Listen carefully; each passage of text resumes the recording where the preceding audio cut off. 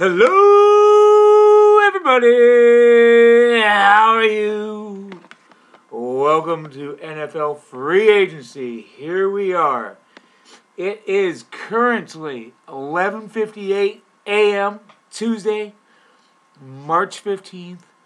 The legal tampering is here. Let's just call what it is. It's free agency. Free agency doesn't start tomorrow, but it's friggin' free agency. It's here. It's a stupid thing that they even call this tampering. It's here. And I gave you the time because things may change. Things will change. Everything's out of date in free agency pretty quick. But I just wanted to give you a feel of what's going on and the first, 26, 27 hours of free agency. And, this is a Las Vegas Raiders podcast. And not a lot has gone on. Last week, after, Russell Wilson goes to the Broncos, Khalil Mack, which really hurts, goes to the Chargers, and Raider fans are getting uptight. And I tweeted, hey, it's that time of year that, Raider fans get all uptight because other teams start before them. And then they will eventually start making moves, and then they'll get comfortable. And the same thing's going to happen this year. I promise you are going to feel better. They will sign a guy who you're going to like. Whether it's a Gilmore or a Robinson, somebody, you're going to feel better than you do right now. You are. It's just they are going to make some moves. As of now, they've made one move since yesterday, free agency, and that was this morning, and that was Darius Phillips, a backup cornerback and return guy. Not a super productive backup cornerback or return guy. He was good in college as a return guy. He did have 4 interceptions in 8 games in 2019. He started 8 games in 2020. Didn't start any in 2021. Missed the Bengals Super Bowl run. He has 5 interceptions total. No touchdowns for returns. But he's a depth guy. I've seen some people say, oh, well, hey, bang for the buck, he's better than J.C. Jackson. No, he friggin' not. And nobody's trying to sell it as that. There's no need to BS stuff, They got him as a depth guy. And, I was told last week by some agents that they were getting the feel that the Raiders were going to be bargain hunters. And maybe they will, maybe they won't. But, the first day and morning, that's what they've been thus far. They've been connected to some guys. They were connected to J.C. Jackson, goes to the Chargers. Top flight contract. We knew he was going to get a top flight contract. Now they're in on Steven becomes a Raider while we're talking. Because yesterday the Athletic reported that 3 teams were in on Gilmore the most. The Raiders, the 49ers, and the Jets. Well, since then, the 49ers and Jets have added big dollar cornerbacks. So you think that Gilmore may be heading to the Raiders. And that makes sense. I mean, this is a guy who was with Ziegler and McDaniels and with Patrick Graham. I don't think they overlapped. They may have, but I'm not sure. But he's a guy, and, he's 32. He will be 32 in September, I believe. He won the NFL Defensive Player of the Year award in 2019. Been hurt. He's went to Carolina last year. He was okay. He'll be their number 1 guy. The key is don't overpay for him if that's the case.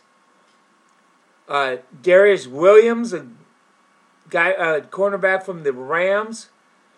He's probably going to get a nice deal. He's a good corner. He's a ball hawk. I think with him, his challenge will be he's going to be the number 1 cornerback in Las Vegas, if that's what's happened. And, he was playing with Jalen Ramsey, and he was playing with a bunch of good defenders, and that made his life easier. So that would be his challenge. But he's a good player, too. If you're going to sign either one of these cornerbacks, you're going to spend money. And the Raiders have some money to spend. The receiver market has gone bonkers. Thank you, Trent Baalke. Thank you, Jacksonville Jaguars. Christian Kirk getting anywhere between 17 and 21 million a year is ridiculous. Even if it's 17, it's ridiculous. Zay Jones from the Raiders getting from 8 to 10 with the Jaguars, ridiculous. Not only is that going to make the market higher now, but it's going to make Hunter Renfrow more expensive. You look at Zay Jones and Hunter Renfrow in the Raiders offense last year. I mean, yeah. If one of them is worth 8 to 10, the other one's worth 16 to 20. So, since we last talked, the Raiders extended Max Crosby. That's a big deal. That's a great deal. He's a Raider. So they did some things in free agency, okay? They got Max Crosby. Now they're going to have to worry about Renfrow and Carr. And these are things that the Raiders didn't really have to worry about in the last several years because they weren't drafting guys worth a crap to keep. Or if they were, they traded them. So that's kind of the reality there. I think they have something like $24 million in cap room. We'll make that 24, 25, and it's flexible. Make that about 15 or so because you got to pay for the cap, for your draft picks, and then you also have to keep some money for in-season emergencies. So I'll say anywhere between 14 to 17 they have right now. And with the way the market is, one or two guys can really eat a lot of that up. And they got to get a right tackle, too, maybe.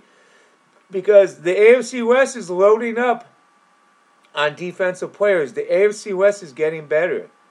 The Broncos got a tackle yesterday, defensive tackle. They got Randy Gregory today.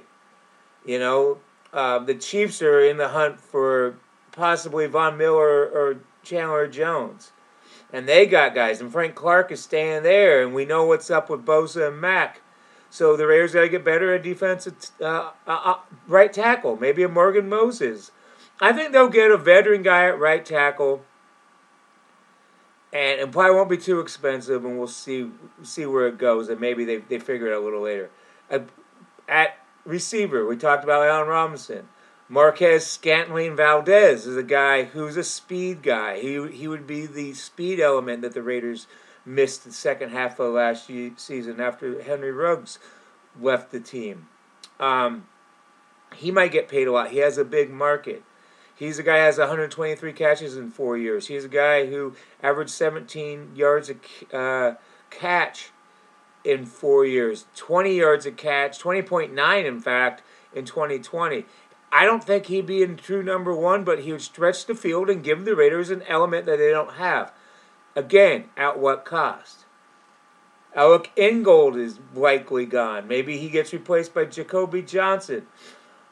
When John Gruden thing happened, I thought, this could affect Ingold because the new head coach may not want the new offense. Whoever runs the offense, and it's the head coach. It was the head coach of Gruden. It's the head coach of McDaniels.